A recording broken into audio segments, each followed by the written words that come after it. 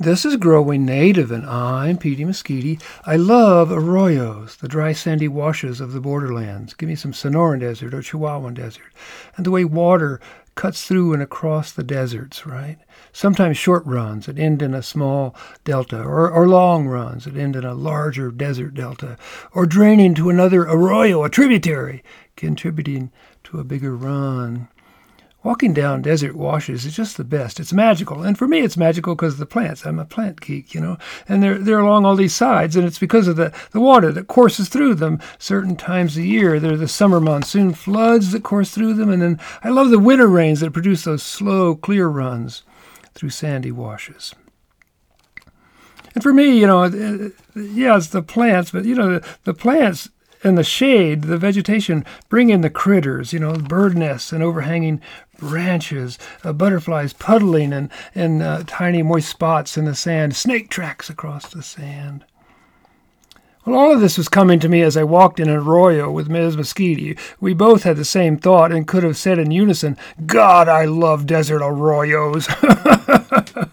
We were in a wash east of Douglas, Arizona, right along the border. Thick Chihuahuan scrub on both sides and at the base of an Ocotillo-covered hill. Oh, boy.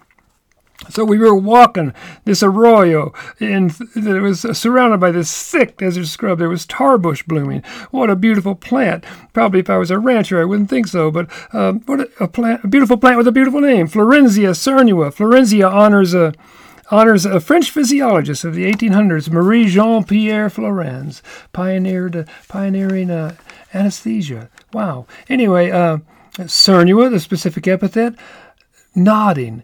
The cool yellow flowers nod, not unlike Petey Mesquite in Art History 101, 1968. But listen, that arroyo was jam-packed with cool stuff. 2 species of celtis, canyon hackberry, desert hackberry, mesquite, viscid acacia, whitethorn acacia, parthenia, mariola, yucca baccata, anisacanthus thurberai, ziziphus obtusifolia, don't stop me, I'm having fun, Trixus californica, cinna, wisliznae, aloysia rardii, did I forget Rus microphylla, large little leaf sumac. And Ms. Mesquite points out another plant growing next to a sumac, actually growing right in it. It had fruit, little green fruit that turned red. We could tell it turned red. And there was some that turned black and plump, a droop. And every little branch had a spine, spinescent. Lots of little green, pretty green leaves.